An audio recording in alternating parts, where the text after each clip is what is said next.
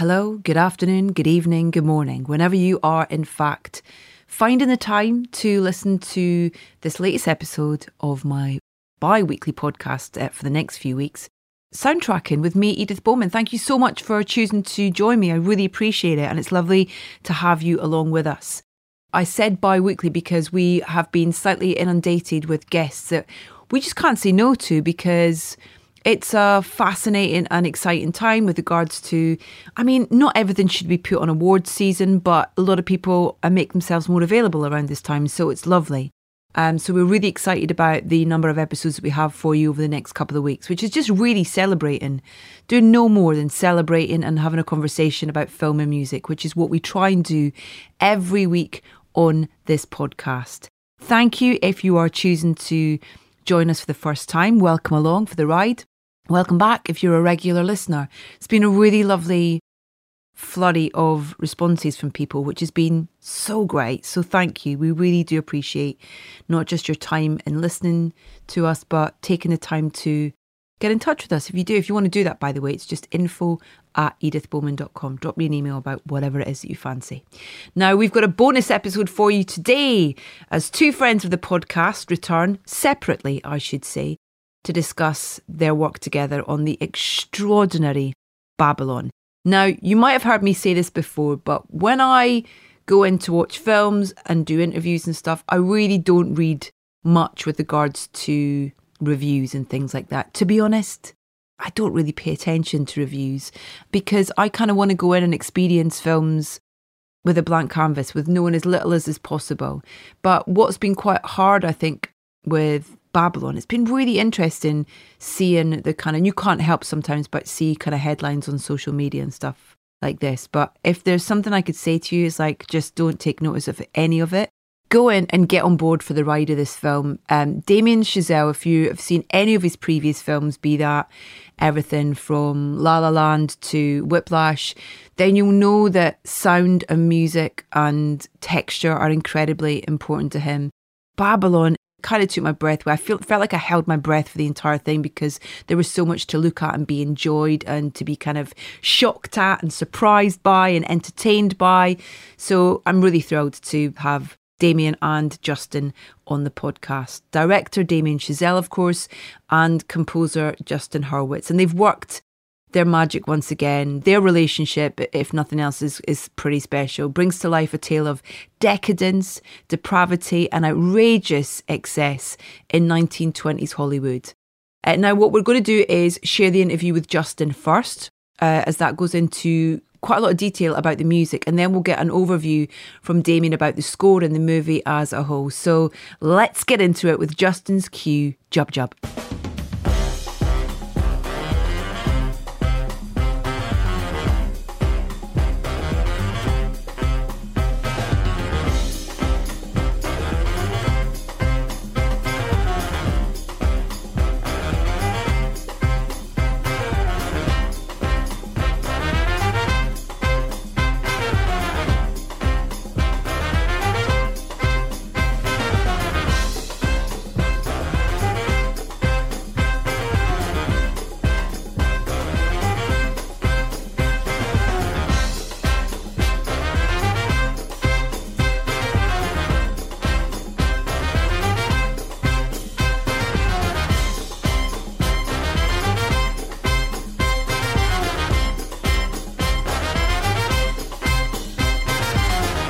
Hey, Edith.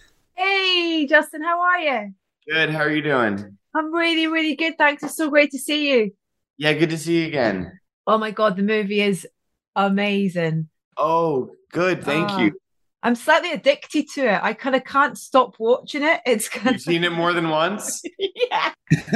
Yeah. You have to. It's a very rich movie. Yeah. Every time I see it, I've obviously seen it or parts of it many, many times, but I'm always seeing new things. Yeah, absolutely. I think it's that kind of, that first viewing is you just go in and you let yourself be entertained by it. And then going back in, you're kind of looking for things and you're kind of, yeah, it's absolutely brilliant. I'm so excited to get to chat to you about it. Thank you. No, thank you for having me.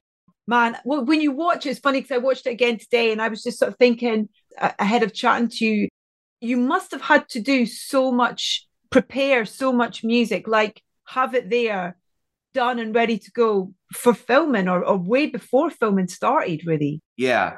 So there was a whole pre-record phase on this, which we've done before. You know, anytime there's music in the movie, in the scenes of the movie, like Whiplash, like La La Land, like actually the movie we did before Whiplash that nobody's ever heard of, you have to pre-record that music so that you have it on set to play. So we've been through that, and this was, you know, probably the biggest, most thorough version of pre-records. We were in the studio for a full week and then mixing those pre-records for a full month before we got to the shoot.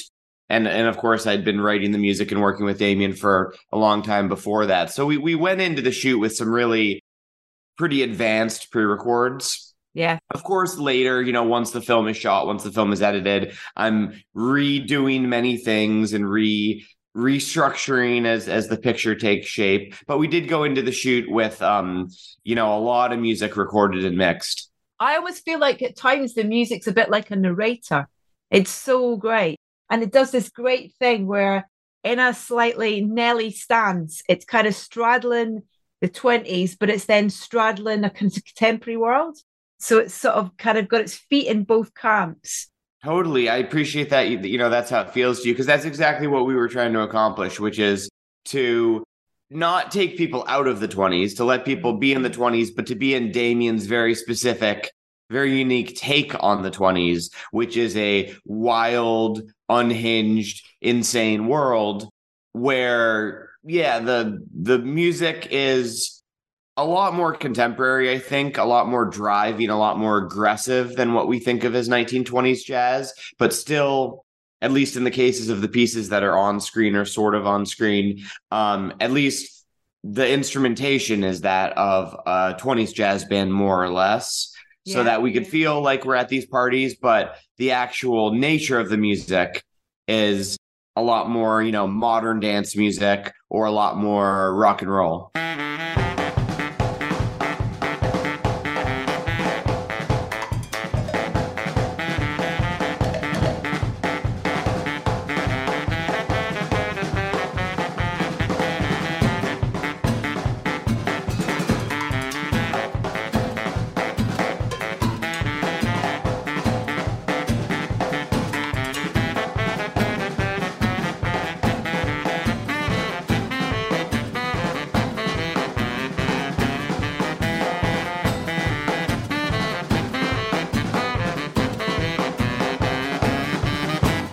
I was watching back a Q&A last night that Damien had done, and someone was talking to him about the party scene at the, you know, near the start. Where do you start with kind of writing something like that and stuff? And it was so funny because he was like, you know, I don't really like parties. I'm not really a party kind of guy. And you're kind of like, wow, you clearly have the most amazing imagination if that's the party you come up with when you don't like parties. It's so rich and it tells you so much within every kind of pixel of those scenes in that party. It's so clever. And the way it stops and starts and comes in and out, and the music's very much part of that. It's like waves almost in a way. Yeah. And, you know, just talking about all the other elements, like you say, it's very rich. There's so much in every shot, in the foreground and the background. I see things every time I see this movie or any part of the movie. I see things that I never saw before. So the design, the production design, the costumes, everything, the way it's shot, it's all so rich. When it comes to the music, a lot of those sequences are you know, driven by music, which is why we had to make the music early. One thing that I was trying to wrap my head around too is how the music would function, how it would be mixed. I think it's mixed in kind of an interesting way where it's sometimes the pieces start at a party, but then start to become like score. They start to become mixed like score, or they might start on a bandstand, but then we cut away to a different part of the house and the music is even louder than when we were downstairs. So now we're upstairs and we're, you know, there's maybe a little scene, but then the music surges back and throws you into the next scene and it swells up in ways. not to get like too technical, but I guess this is like a score, podcast.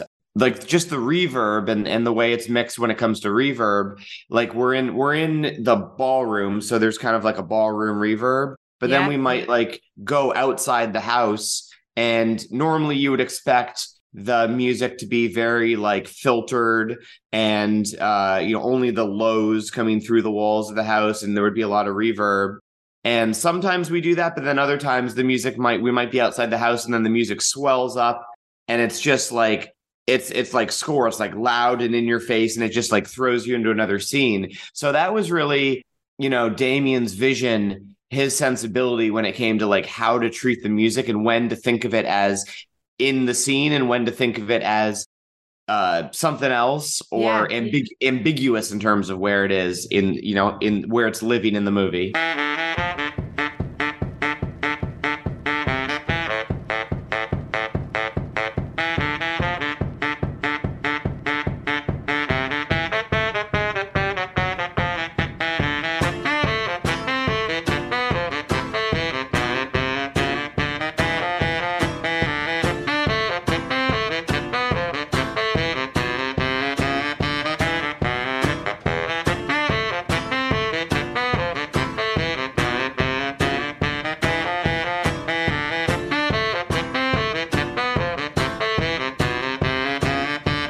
There's a really lovely part near the beginning where Nellie and Manny meet for the first time, sort of outside the house while the party's going on.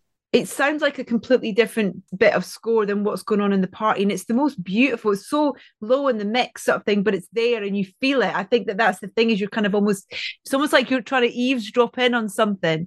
It's a beautiful, beautiful, beautiful piece. And it works so well because then you kind of almost crash back into that party. It's so clever. Thank you. Well, it's funny that you mentioned that, coming off of our talking about what's in the scene and what's not in the scene, because one of my concerns when I was doing that scene was, how do we make sure people understand this is a score cue? Mm-hmm. This is not coming from within the house, because I felt like it would hit us emotionally more if we just not thinking of it consciously. Hopefully people aren't thinking of these things consciously. Hopefully they're just like they're just watching the movie. But if it would hit people as a score cue, rather than people think that we're hearing a tune from within the house, in the case of Walk and Talk, when Manny and Nellie first meet. So again, it came down to sort of the mix, where it was positioned, how it was on the screen, but also just the instrumentation, giving it an instrumentation that is not really reasonable to assume is on the bandstand. Because in the house, it's a band. It's a horn section. It's a piano, a bass, a drums, guitar. And that Manny Nelly cue, the first time and then every time it comes back, but we introduced it in that scene. It's really a different instrumentation. It's 3 pianos all blended together. The first piano is just like a beautiful Steinway, just a really pretty piano, a very mellow, like an exceptionally mellow Steinway, very warm piano. The second piano is a slightly out of tune spinet piano. So like a small piano with tacks in the hammers. Something people do, they put tacks in the hammers to give it this twang. And like I said, a little bit out of tune. And then the third piano is a very, very out of tune upright. So when you mix the 3 pianos together, you get the sweetness of that nice Steinway, and then you get different amounts of out of tune from the other 2 pianos. You have the sweet and you have the sour, and it had this kind of like fragile and broken quality that felt like their relationship. Yeah, the characters. Exactly. It's the characters. It's that relationship. And we keep bringing that cue back with the same instrumentation with the 3 pianos. I change a few things about how the pianos are positioned, but those same 3 pianos.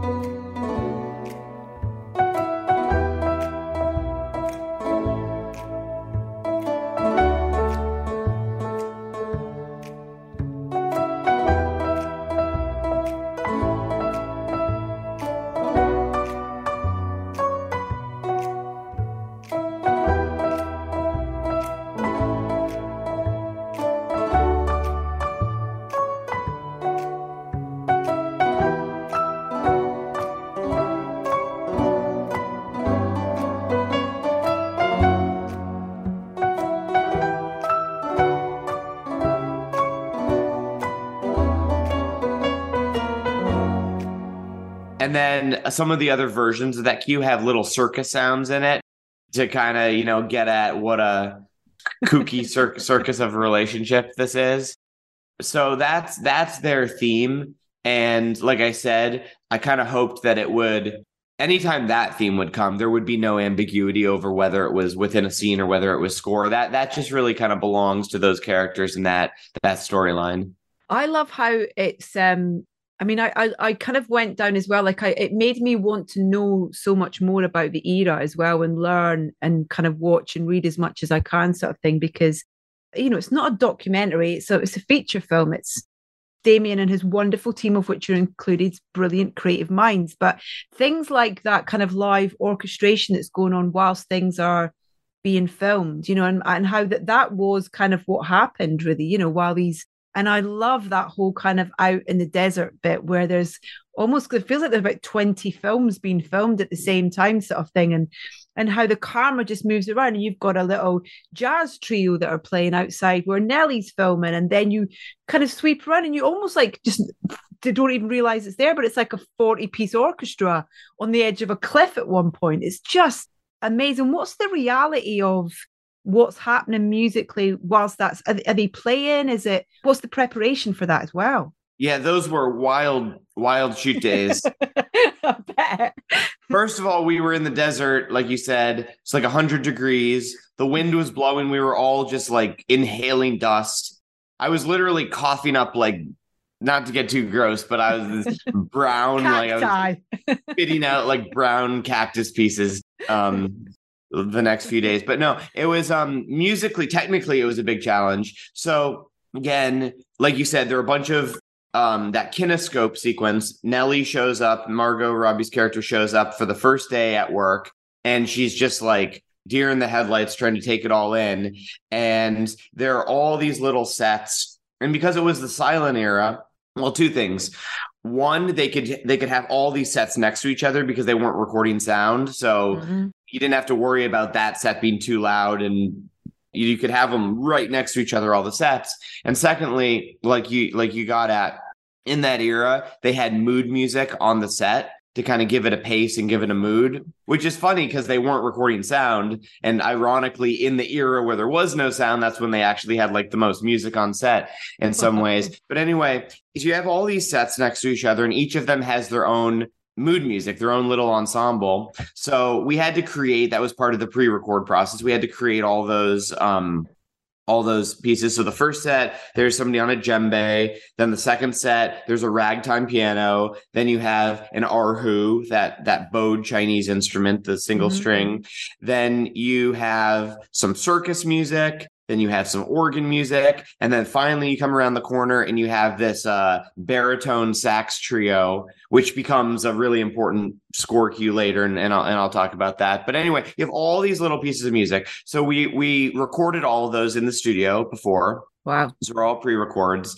And then getting it all synced up on set so that the players could be in sync with those individual. So normally when you shoot, like I said, you pre-record and then you shoot on set, you have one piece of music. So you either, depending on what dialogue is in the scene, you either blast it on set and the musicians can mime to it, or you put it in an earwig and the musicians can mime to it. But here we had like all of these pieces of music. So there was no dialogue in the scene, in this part of the scene. So we could blast it on set, but we had to give each music its own moment as the camera moved past through this whole scene.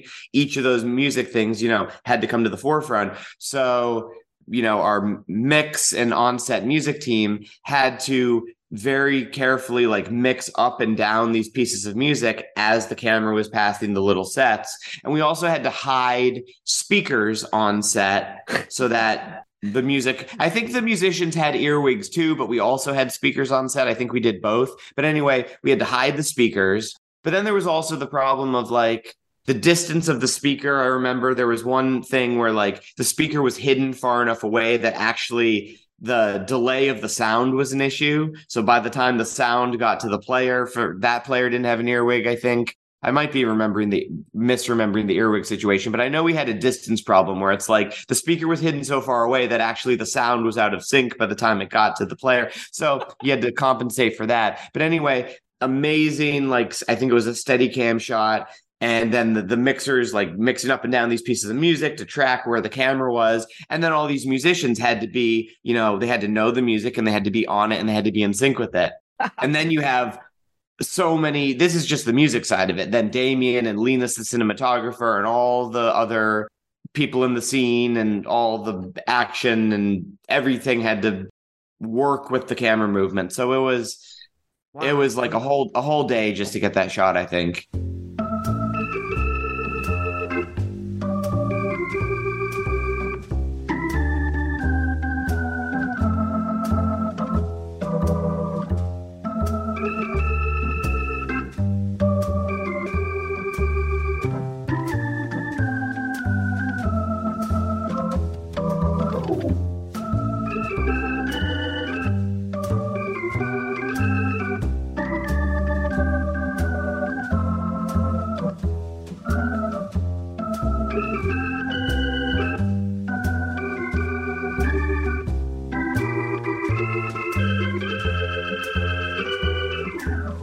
Maybe 2 days. Well, 2 days at that location, at least 1 day on that shot. It was a process. And then the other scene, it was a different day, a different part of the same area. We were out in like Piru, California.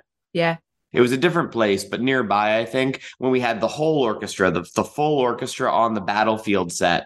That was just another 100+ degree day, sun, coming down on us. You had like something like 1,000 extras or that battle, soldiers, whatever they are, and the, fighting, pyrotechnics, explosions, horses, all of that. Then you had us as an orchestra, and that was what we were also blasting. That was no earwigs. We were just blasting Night on Bald Mountain and trying to be in sync with it. And again, there was a big camera shot, big crane shot that comes up over the battlefield, comes over.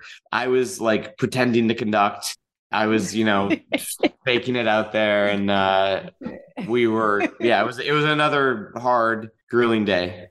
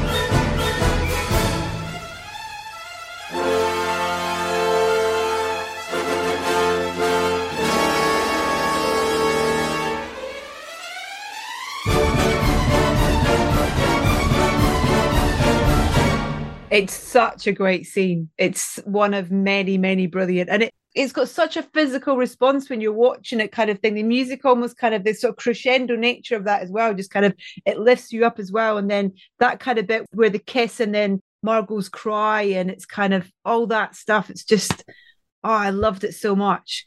I'm going to go back a bit if that's all right. But when Damien first sort of told you about the idea for this film, how did he sell it to you? What was the line? How did he describe it to you? Let's see. He told me about it when he was writing the script, and it was about a year before I actually got the script. This was late 2018. He told me. I had no idea what he was working on. We had just put out First Man, and I had no idea what we were doing next. And so he told me he was writing it. And it was about a year later, fall of 19, when I got the script. But anyway, when he first talked to me about it, told me it was 1920s, told me it was going to be a really, really wild movie. There was going to be a lot of parties, but there was going to be a lot of other kinds of sequences, and that there would just be a lot of music. He was like, get ready. There's going to be a lot of music in this movie. I was like, all right. It kind of almost feels like he's sort of taken everything that you guys have done prior to this and kind of gone, I want all of this in one movie.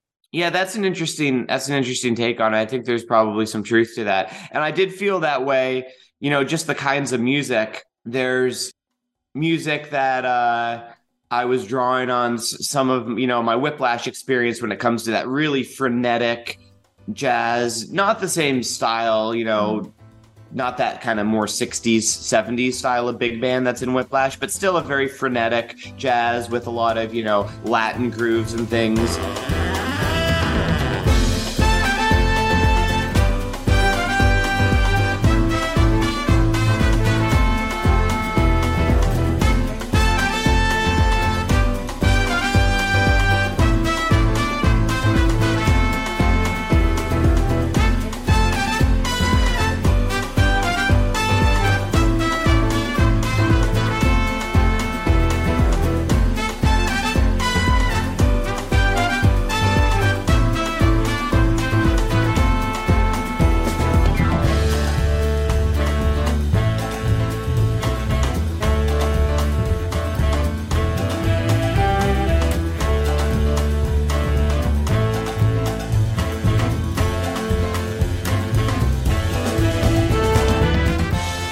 Certain, that vibe in some ways made its way into Babylon.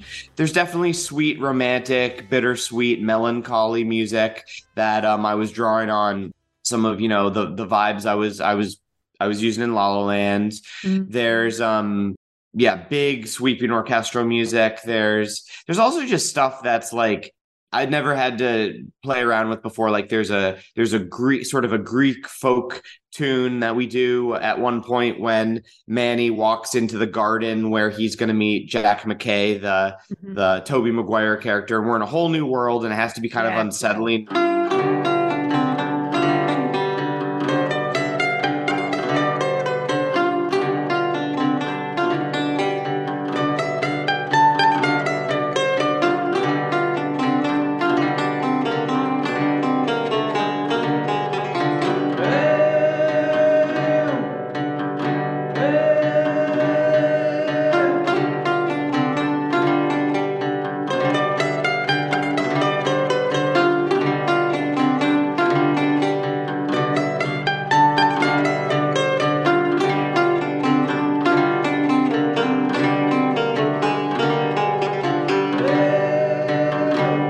So we have this, weird Greek folk tune, and then we have this right after that. There's this Hawaiian orchestra piece with slide guitars and strings.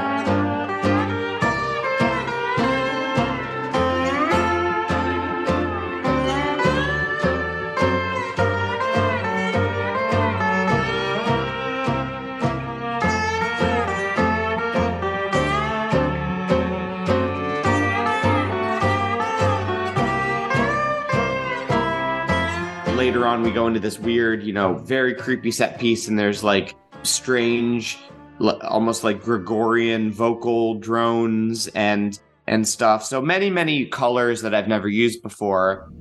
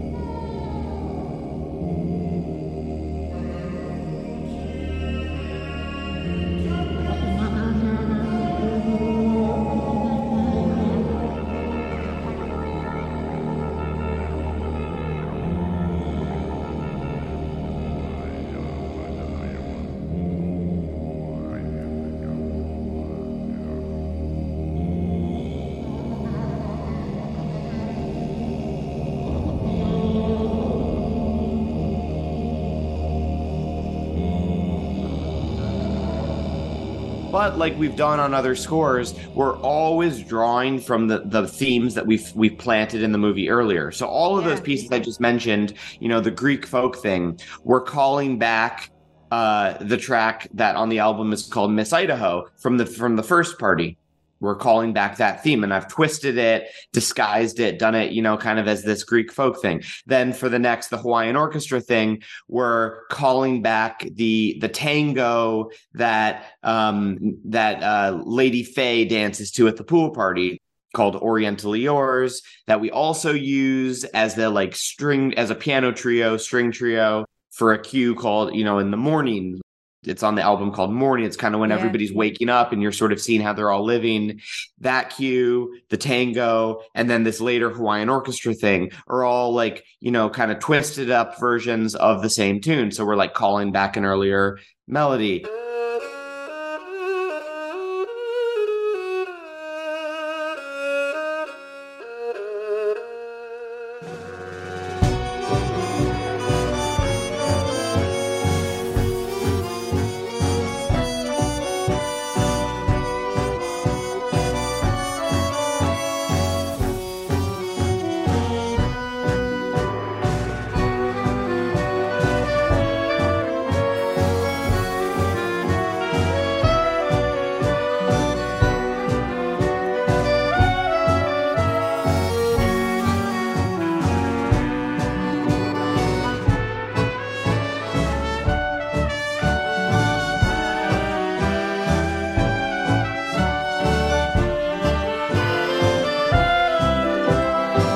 The really creepy vocal thing later, very so creepy. Yeah, and there's this, so there are all these vocals, and then there's this pitched gong thing that comes in to kind of amp up the tension halfway through, and those pitched gongs they're calling back a sort of twisted version of the Voodoo Mama riff, which was Nelly's big dance at that party. Yeah, where she did, she crowd surfs and all of that. So good. We're calling back those pitched gongs are doing a version of that, very disguised, and probably not something that people are going to notice consciously. But I love to do those things in case they, have some kind of unconscious meaning for people at that point. Because, if you had to sort of think why, Nelly's kind of the stakes here. If this plan doesn't work, Nelly's going to be totally screwed. So why not call back, if we can, a theme that was first introduced and kind of represents Nelly at this point?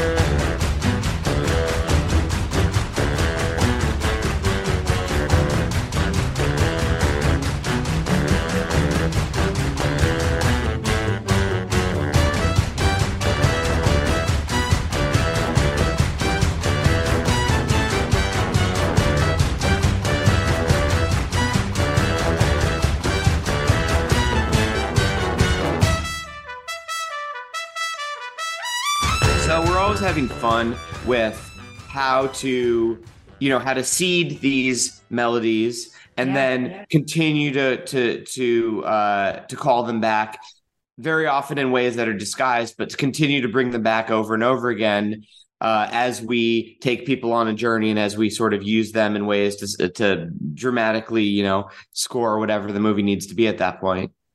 It's so clever because music has that ability, doesn't it, where it's an unconscious thing sometimes, your reaction to it, in terms of, it's so brilliant to think that you kind of with that first piece of music that I talked about, their theme, and the fact that that's kind of, I recognized that and I had a connection with it, and I will connect with it at the different points throughout the film without even realizing, almost in a way, because I've had that physical response to it. And it's not something you can control, is it? It's amazing as a viewer, as someone who's enjoying the film. But that's the brilliant thing, and the depth and the layers that you go to is to kind of do that through the music in a way. You're telling us so much story without us even realizing. Thank you. I appreciate that. Yeah, we love to, have every piece of music mean something, to never have music that's just, that's just there as wallpaper, to have it always mean something, connect to some character, some idea, some story. And then, like I said, twist it to work dramatically for what it needs to be, but to always have some kind of meaning there. We love doing that, and really admire scores that have done that with that sort of economy of theme. Were there any reference points, in terms of, obviously Singing in the Rain is featured in the film, and weirdly it was on TV here in the UK at the weekend. It was kind of like, amazing. So I hadn't watched it in years, and it was such a joy to sit and watch that film again. I've watched it so many times over in my lifetime, but were there reference points in terms of music and score, both in terms of things that were inspiring or you wanted to avoid, or just in terms of, I don't know, any sort of references at all? La Dolce Vita was always a big reference point. That was one of the things Damien and I talked about early on. The way that, again, Nina Rota has a handful of melodies and they keep coming back.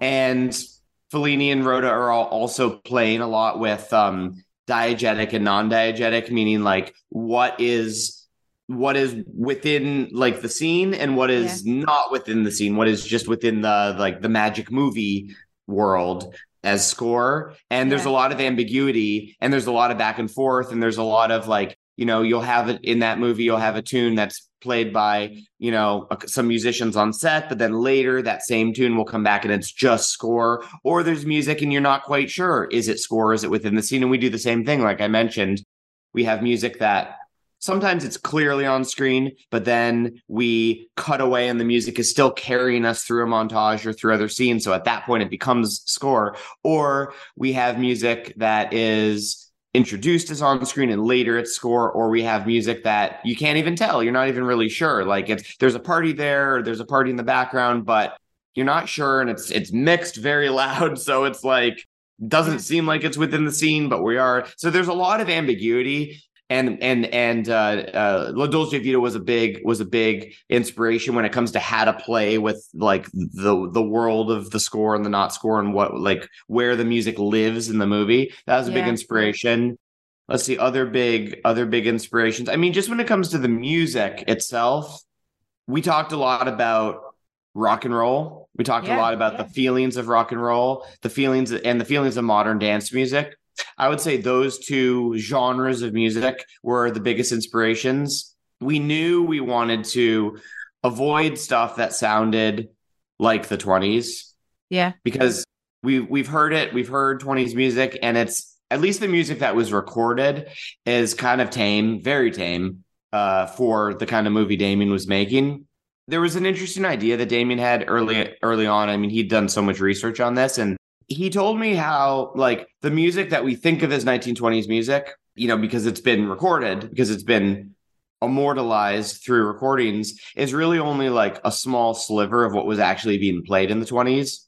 Yeah. And that if you read the oral histories and accounts and diaries and whatnot of the time, there are accounts of music that are very different and quite a bit more interesting, and there was a much bigger and more vibrant music scene going on at the time than what was actually recorded, because recording was very new and very few people had access to it. Mm-hmm. So only a certain kind of music got recorded, but there was an underground music scene, and there were clubs, and there were parties, and there was all sorts of stuff going on. And if you read accounts of this, there was a lot of music that we could try to imagine what it was because we've never heard it. So we had fun like imagining what it could have been, what it could have felt like.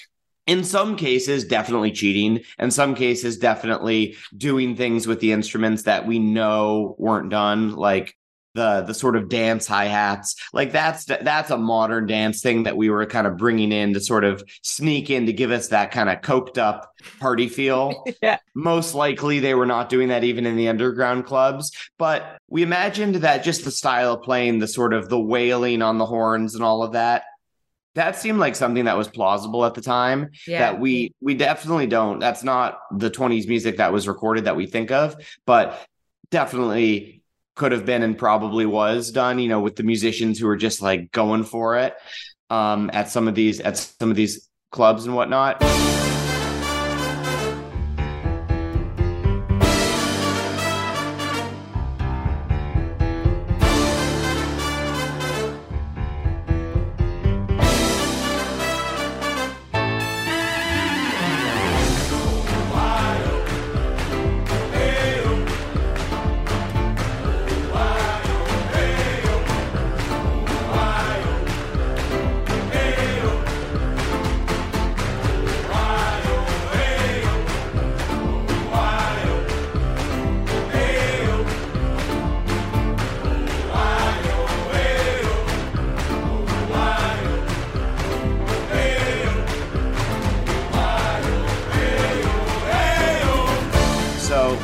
That was one of the philosophies, like, how do we imagine the music world that could have been, but also sneak in elements that are, you know, decidedly more modern, but that we can sneak in a way that won't take us out of the 20s, or at least, you know, we can live in that world and we can get the feeling we want that Damien wanted to give us. I don't know. I'm kind of rambling, but my point is, I think you're not rambling at all. It's so fascinating. I think what the point I was trying to make is just when it comes to music, we were being very inspired by more modern things like rock and roll, the sort of driving, aggressive feeling of rock and roll, again, transposed into a jazz band very often. But that feeling of muscular riff-based writing, you know, very like that Voodoo Mama, riff, just very heavy driving riffs. And also some elements like pounding kick drums and dance hi-hats and risers, using horns to create risers, the sort of risers you might have from in electronic music, synth risers, but doing that with horns. Yeah. So drawing on all of those influences. Horn-wise as well, the character Sidney Palmer, who's played by Jovan Adepo, yeah. I mean, is he playing because he's amazing? Yeah, he did such a great job. Wow. He's not actually playing the trumpet. He's not actually making a sound, but he is perfectly in sync with the tracks. So we pre-recorded the tracks, like I said. And then Jovan worked with a trumpet teacher, Dan Fornero, who's one of like the great session players in LA.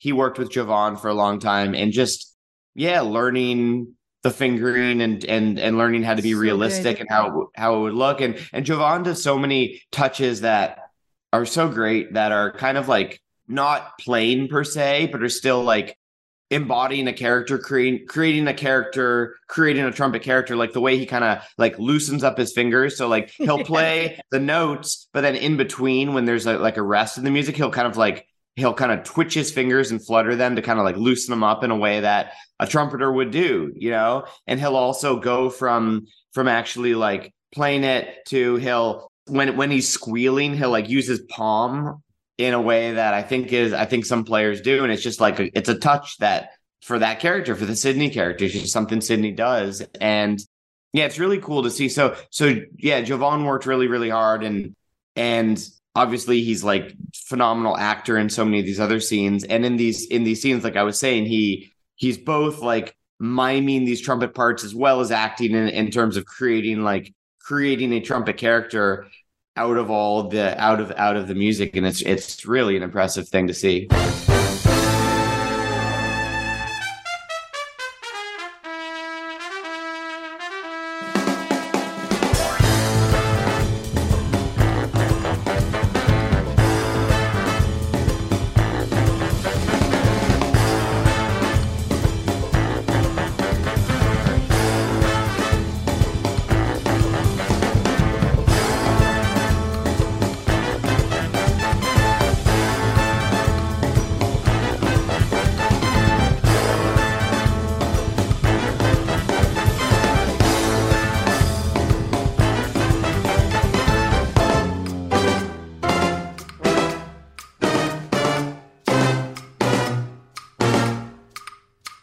I could spend the entire night as well talking about Margot and Diego. I think that's just an amazing connection and chemistry on screen and individually and together. And just, I think their performances are fantastic in this. And she's a rock star in this. She's just amazing in it. It's kind of like, it's so great.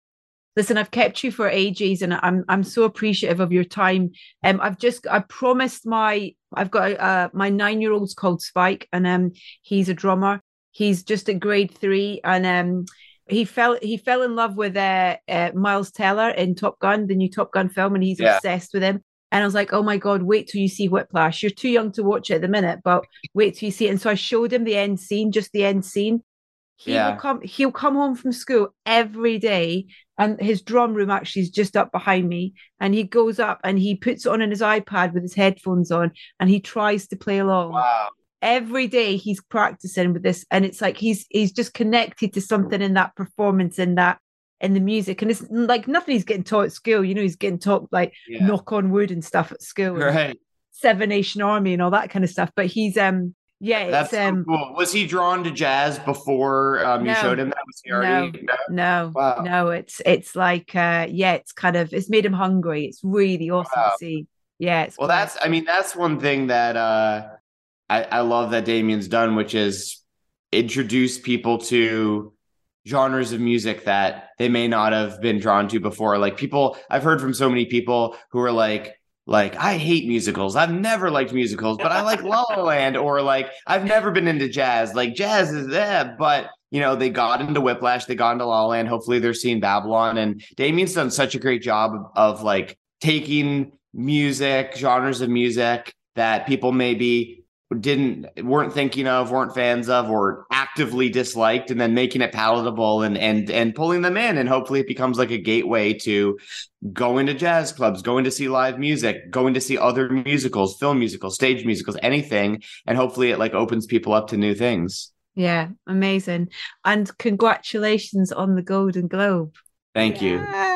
Thank you. So great. There'll be many more on the shelf as well, I'm sure, over the next couple of months. Justin, thank you for your time, and huge congratulations on the film. It's very rare you kind of go into the cinema and feel the way you feel when you came out after watching Babylon. It's a special and brilliant film. Thank you. I appreciate that. It was great talking with you, Edith. You too. Take care. Have a great day. Bye-bye. Thanks. Bye.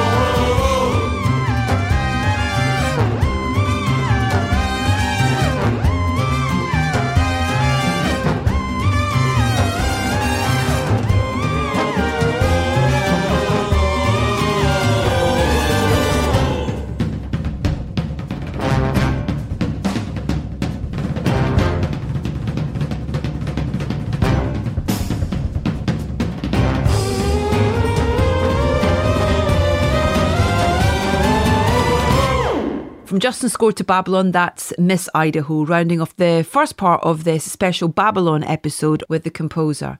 Now it's Damien's turn, and here's a cue called See You Back in LA.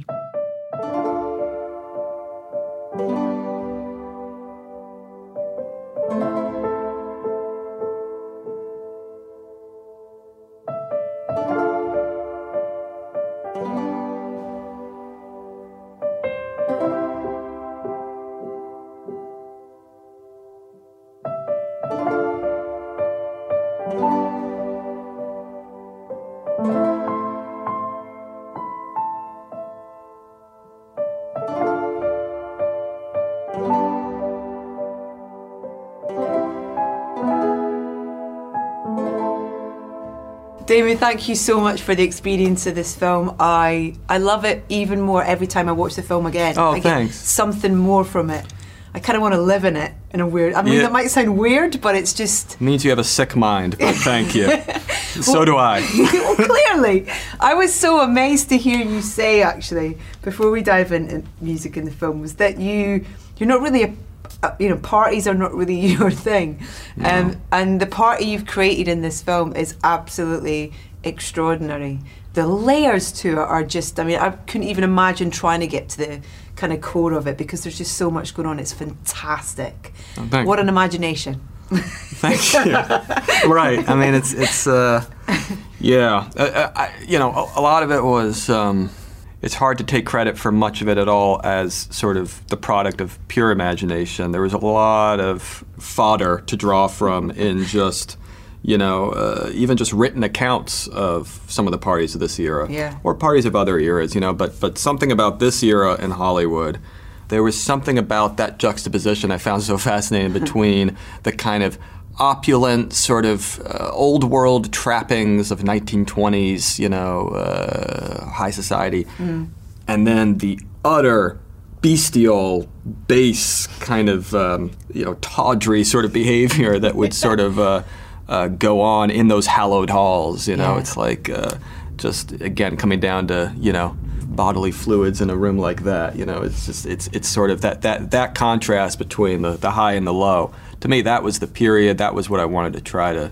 capture. Fellini does a little bit of that. Obviously, sort of the master of that.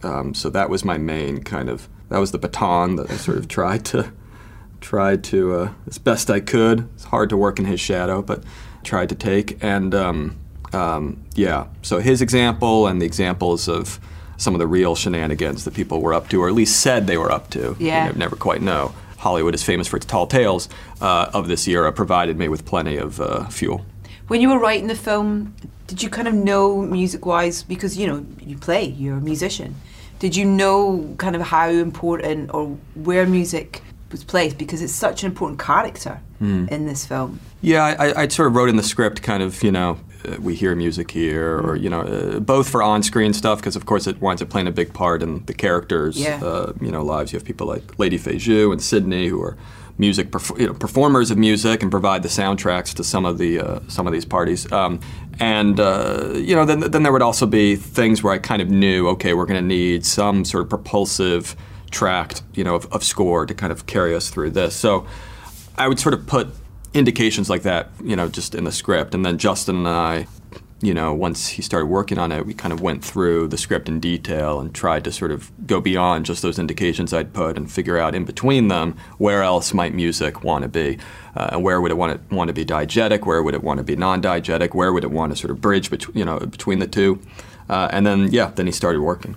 It's so interesting because there's so much going on in the film music-wise, but the start is so quiet. When the film starts, when we arrive at that in the desert. Yeah, I wanted to just hear the cicadas and the wind and a tiny bit of ruffle in the trees, the freshly planted palm trees that don't belong there. It's a fucking desert, and they, every piece of vegetation in LA pretty much is alien to LA. It was all imported.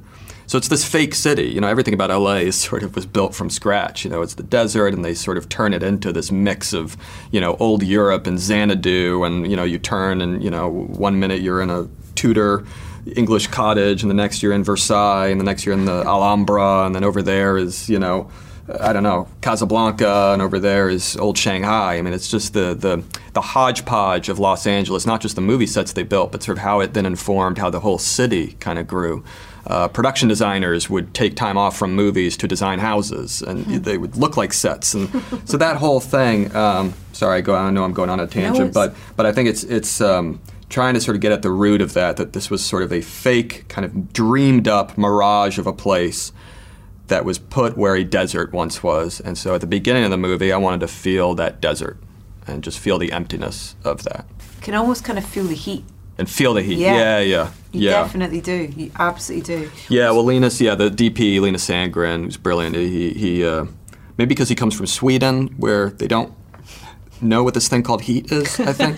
So he really wanted to capture craves that as it. well. Yeah, he craves it. So he had this great idea that we talked about to overexpose the film when we were outside, so that what happens is the sun, everything that the sun hits blows out. So a sky that might be blue turns, the blue goes white. The sand that might have a kind of gold to it goes sort of pale beige. Everything kind of winds up getting blown out. and it gives you the effect that you're sort of squinting as you look at it. You know, that feeling that I think you often get in LA. The light is so hard. It's so much harder than anywhere in Europe, for instance, you know, where I think of the light is, even in the Mediterranean, somewhat softer in quality. California light has a hardness to it and a harshness to it and a glare to it. And so trying to capture that feeling of the sun almost attacking you, you know, it was sort of dictated some of, how he exposed the film, what lenses we used, and sort of, how we shot it. I mean, I could talk to you all day about all the different kind of crafts of this film, because this collaboration between all your wonderful departments is extraordinary. And talking to Justin, it was so great to get to kind of pick the music apart with him a bit. And I mean, he's the only weak link on the you know, but you always have one. But the first thing that I talked to him about actually was that brilliant scene where Manny and Nellie meet for the first time outside of the party, and we have this very subtle piece of score in the background that's the start of their theme, really, the first introduction to their theme, and it really resonated with me, and it really kind of connected with me. It was almost like taking a breath from being in the party. It was a jumping off point for him then, talking about this beautiful journey that so many bits of the score have throughout the film, in terms of how they're kind of mashed up and added to, and you know, it's wonderful to hear that there's a thread through from themes that you hear in one point to other parts of the film as well as all this extraordinary music that's happening from the bands and the orchestras that we see as well. Yeah, it's you know, we sort of knew it'd be a sprawling movie with all these different characters, and even goes through different tones. So the music had to unify it. Yeah. Otherwise, it would really risk being completely incoherent. You know, we talked a lot about, for instance, what Nino Rota did with some of the Fellini pictures, like Dolce Vita, talking about a long, sprawling movie, where you hear the same fragments of melodies reprised throughout, but always in different kind of guises, and they take on a sort of emotional baggage as they gain resonance, you know, as the movie unfolds. And then sometimes it'd be this sort of backwards thing, like with that Manny Nelly theme as they're walking. I remember that was one of the last, you know, again, I say like so much of the music was written before we shot, but that we hadn't figured out, we hadn't cracked. We didn't know what it was. We knew what it wanted to feel like, but we did lots of iterations. I remember, you know, I would sort of screen full cuts of the film for myself and watch it with different kinds of music for let's call it their theme melody. And nothing was really working. And then finally it sort of occurred to us that this kind of very simple tune that he had written for Nellie for her first day on set, when she's dancing and kind of becoming a star on set. It was a sort of propulsive, sort of fun, very simple tune that was very fun and fast and upbeat. You sort of realized if we slowed that down dramatically, it suddenly had this melancholy to it. It had this sweet, kind of bittersweet, sort of broken circus kind of feeling to it.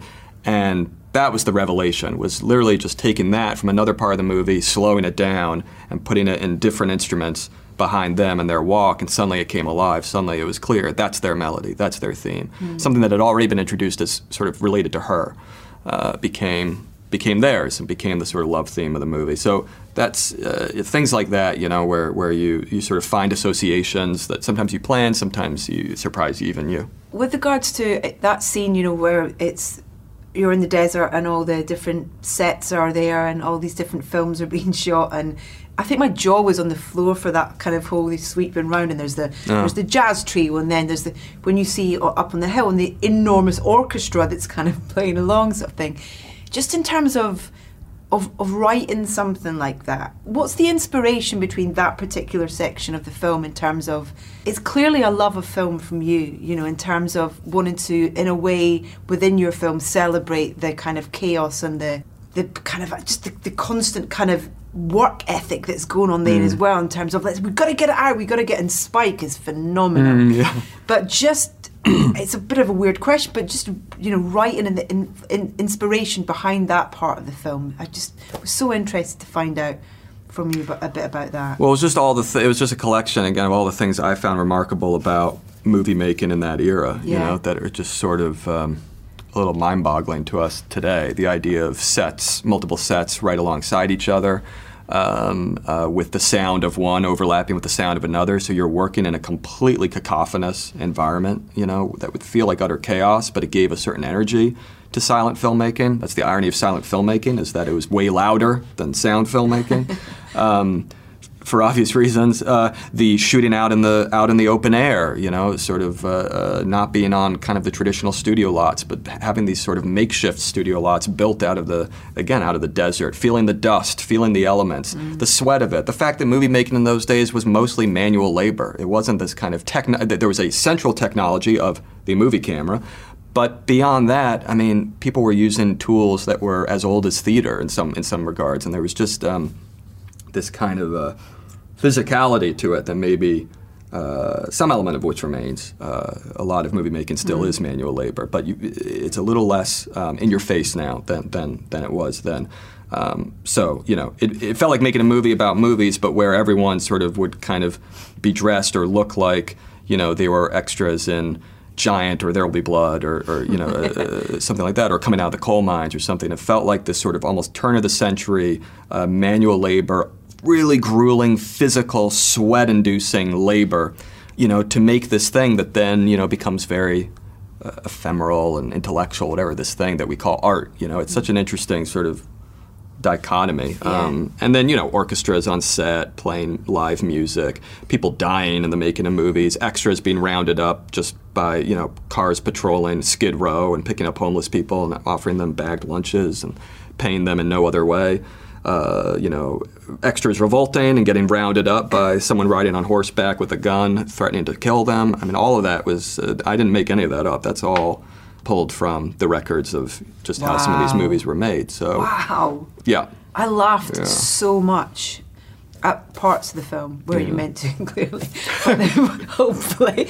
But there's some of the lines and some of the, okay, no tits, kind of all that kind of stuff. It's kind of, it's just. Well, again, the vulgarity of it, it was unapologetic, I guess. It was sort of the movie. They didn't have time for niceties, I mean, these people were shooting multiple movies a week sometimes. I mean, it was just, it was a factory in a way that, again, is sort of harder to comprehend for, us kind of more pretentious filmmakers today. And the sound, the first time they record sound in the studio. Well, that too was all pulled from everything from the camera box to the heat to the sort of repetition of it all. I mean, that was all pulled from people's nightmare reminiscences of when sound came in, because it really was the end of the party. It was the end of freedom as they knew it. Movie making completely changed overnight.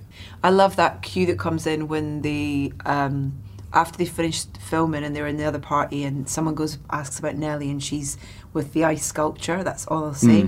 And they go, where's that? And they go, Nellie, oh yeah, and they sort of look across and it's a great sort of pan around to her and they go, we're really fond of her. And then this music cue just kind of pounds in. And it's almost like being at a party with someone that you've lost for a second and they just kind of, come on, we gotta go this way. The music has such a physical reaction to me anyway, watching it and stuff. Yeah. And I wondered if that was the intent as well. Yeah, for sure. I wanted to give the audience a physical experience, because I want to make sure the movie didn't feel like so many period films often do, distant from them, where it just feels like you're looking through glass. So it needed to feel like you're at the party, you're at the club. When that beat comes in, you're feeling it in your gut. You want to dance. You're sort of tapping your foot without even, consciously knowing you're doing so. That was part of the challenge, because again, it is a period film. It's 3 hours, so you've got the obstacles in your way to kind of keep an audience engaged, and the music became one of the best tools we had to sort of overcome those barriers. There's always a choice of do you write music? How much is diegetic, or do you use existing music?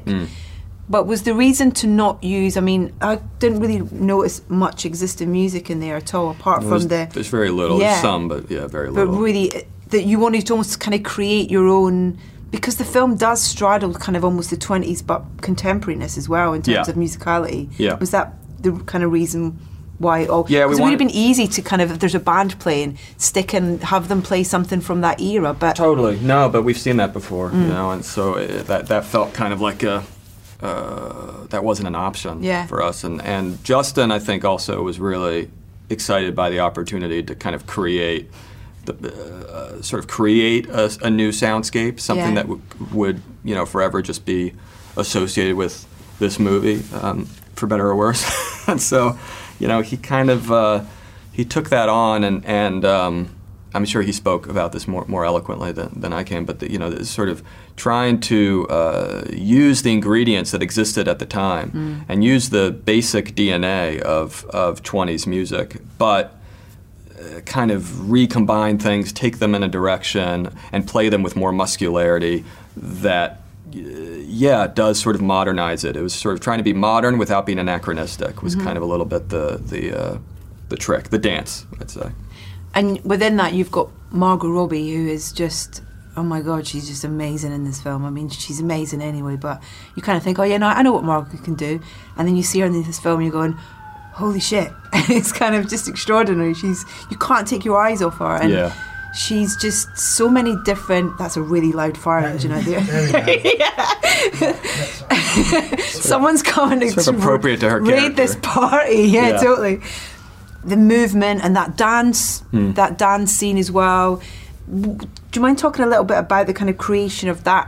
Because I loved hearing you talk at one of the Q&As that you did just about, you were kind of blown away by her work ethic as well in terms of, you know, nobody runs on a film set. And you're like, Margot does. Yeah, she has the most physically demanding role in the movie. And so it's, you know, and you could argue emotionally demanding as well, but it's just sort of, I think it's hard to imagine many roles that would be more physically demanding than this one. And so you need someone who has a kind of hunger and energy and endurance, you know, resilience kind of to them that equips them for that challenge. And she somehow made it look easy. I mean, she would just, I think of scenes like the snake fight where she was out in very cold temperatures, you know, sort of desert night temperatures where it really drops, for 3 nights in a row, battling this prosthetic snake, and it just, you know, screaming her lungs out. She basically got a throat infection by the end of that. She was sick for about a week, you know, but never once complained. I mean, she's like, she's a force of nature the way her character is a force of nature. The difference is that she's also lovely to work with and reliable and not, you know, drugged out of her mind all the time. So, yeah, that's the perfect combo. I loved hearing her talk about her spirit animals as well. The octopus and the honey badger. A honey badger. Yeah. When she told me that shortly before shooting, I was like, okay, this is either going to be brilliant or I'm going to just look at you and not know what the hell is going on. And it was brilliant. And Diego as well, what a find. Yeah. Thank you for introducing him to us. He's absolutely beautiful. Well, no, watch. I have to credit him. I mean, he was out there just waiting to, you know, we were lucky to stumble upon him, and especially kind of seeing his work with Margot and his work with Brad, and, you know, just kind of, you know, he was the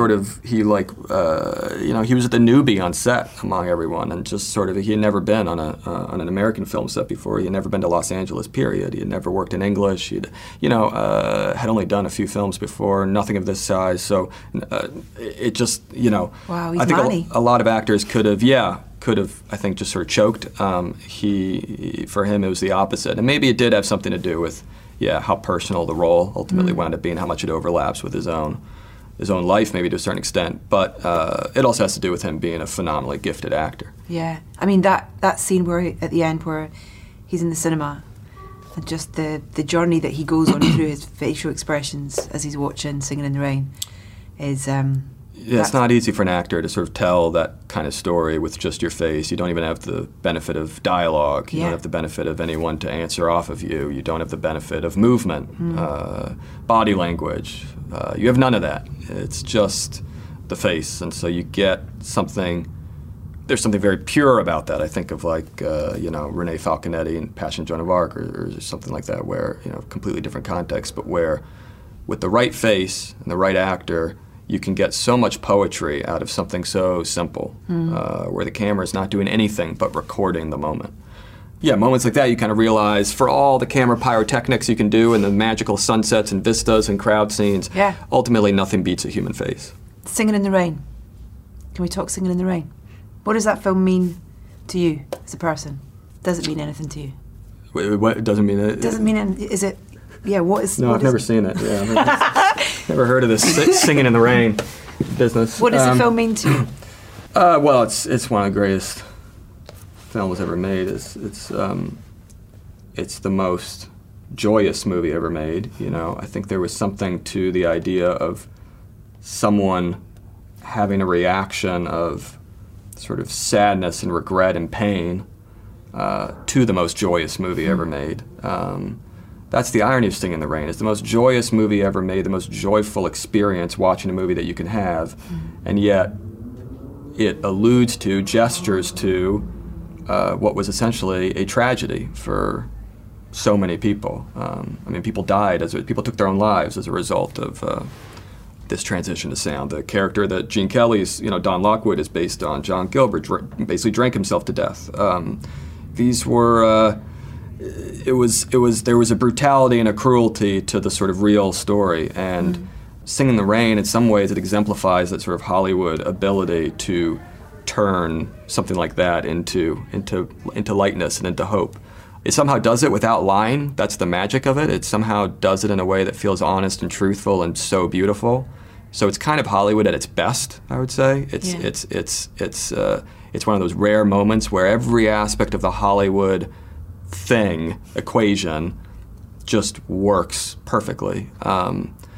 So, it felt like, kind of using that as a starting point, looking back at the sort of darker side of what led to Singing in the Rain, and the ways in which Singing in the Rain, just sort of the backstory of it, interweaves with, this period. It's sort of, I think a lot of people don't even realize that the songs in Singing in the Rain weren't written for that movie. They were written for earlier movies or earlier productions in this era. They were all 20s songs. It was a 20s song catalog. That's how Singing in the Rain came to be. They had a bunch of 20s songs that they wanted to put in a movie, so they decided, okay, what should we do? Well, let's set a movie in the 20s. What was going on in the 20s? We'll do silent to sound. That's it. That's how Singing in the Rain came to be. It was that sort of mercenary, and out of it you get genius. Again, that's Hollywood. That's like the weird sort of paradox of Hollywood. It's commerce and art, and it comes together, and there's something somehow magical that comes out maybe 1% of the time.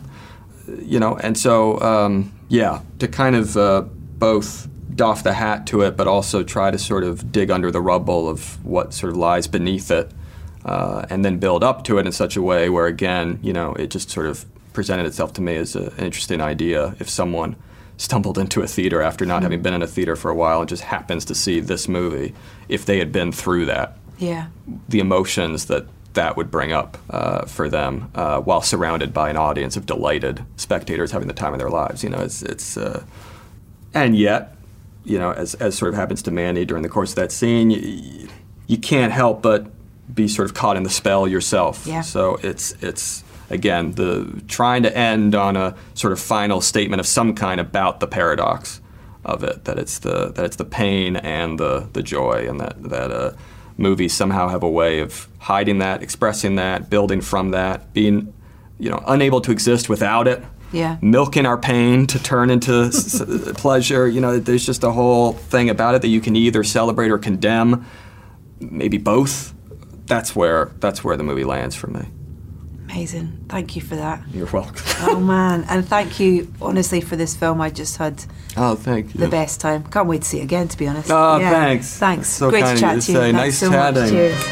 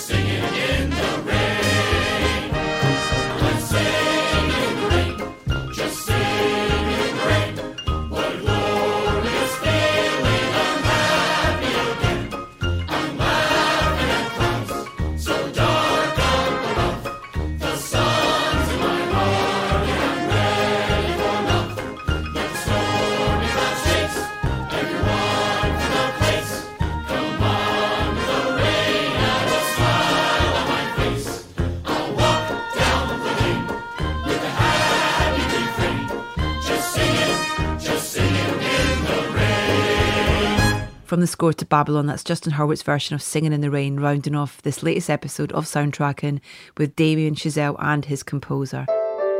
My huge thanks to Damien and Justin for taking the time to talk to me. Babylon is on general release now. It is in the cinema. Go and see it. Just go in there and be prepared to be entertained and just get on that cinematic flying carpet and go and have fun. It is a mind-blowing cinematic experience.